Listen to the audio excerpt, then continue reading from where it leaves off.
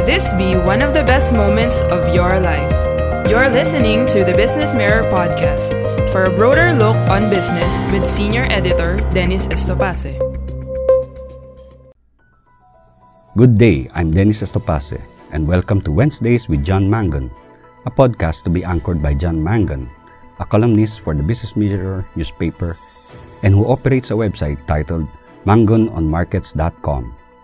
Mr. Mangan will share with us one of the many pieces he wrote for his column titled Outside the Box, which is published every Tuesday and Thursday in the op-ed section of the Business Mirror.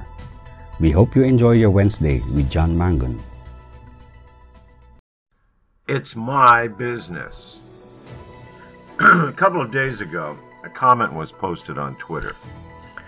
If you are stocking up on booze before ECQ begins, you have a problem. Alcohol drinking problem. The comments that followed that post were positive towards the person who is obviously concerned about the health and safety of his fellow men and women. He may have studied the research on people that have been locked down in the past year. We know that unhealthy habits have increased for many of us, including me.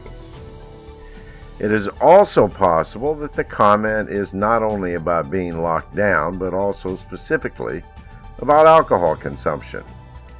Perhaps he or she, or a person close to him, has battled against alcoholism or simply drinking in excess. Along with the thumbs up type of comments also came others that expanded not only on the evils of alcohol, but also go vegan, don't eat red meat, try intermittent fasting. His post elicited public service announcements by many well-meaning individuals. In my younger days, I drank for both quantity and, when I could afford it, quality. A bottle of Mateus, a Portuguese rosé wine, was a big payday date treat with dinner.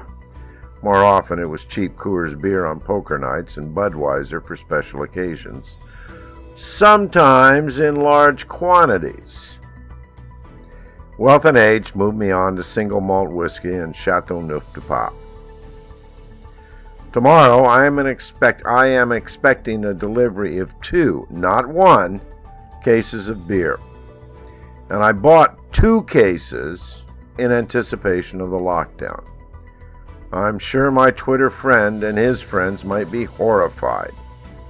I purchased 2 cases because I do business with an online shop that has buy one, take one on beer. Further, I drink beer virtually every single day. You hear that gasping from the Twitter audience? Yes, every single day. 1 glass of beer with my dinner.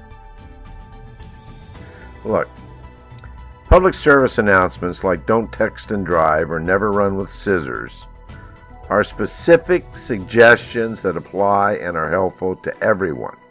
The fact that you might need, not simply want, to text while operating a motor vehicle because it is potentially a life or death situation is the exception that proves the rule. Scissors? In Canada, research indicates that scissors are responsible for 10% of all eye injuries. Statistics from a hospital in Taiwan implicated scissors in nearly 14% of eye injuries. But the point is that, and we see it every day relating to COVID prevention and cure, people are adamant to tell the world that everyone should follow their advice on almost everything. Individual truth is given out like condo for sale flyers at the mall, whether anyone wants it, needs it, and regardless if it is useful at all. If not for Twitter, would the gentleman with the words of wisdom about buying booze during the lockdown be going door to door to his neighbors, making sure they were following his advice? Of course not. We live in a world where most thinking people would agree that what 2 consenting adults do in the bedroom behind closed doors is no one else's business.